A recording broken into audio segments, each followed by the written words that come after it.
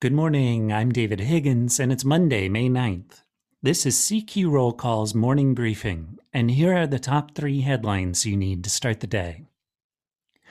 The House plans to vote this week on a resolution that would allow its staffers to collectively bargain. It's a big step for the budding Congressional Workers Union. The group's leaders have stayed anonymous and are still in danger of being fired for their efforts until the resolution is adopted.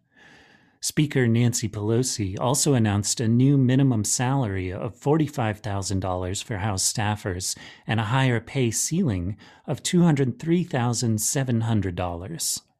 Both of those are designed to improve staff retention.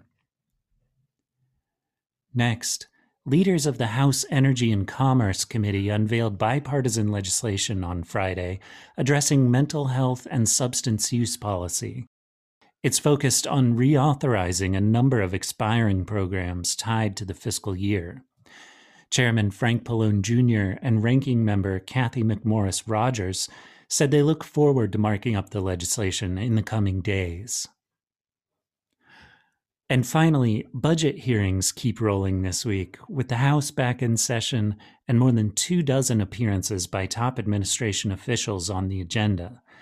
They include testimony on U.S. foreign aid, the National Institutes of Health, and the new Space Force.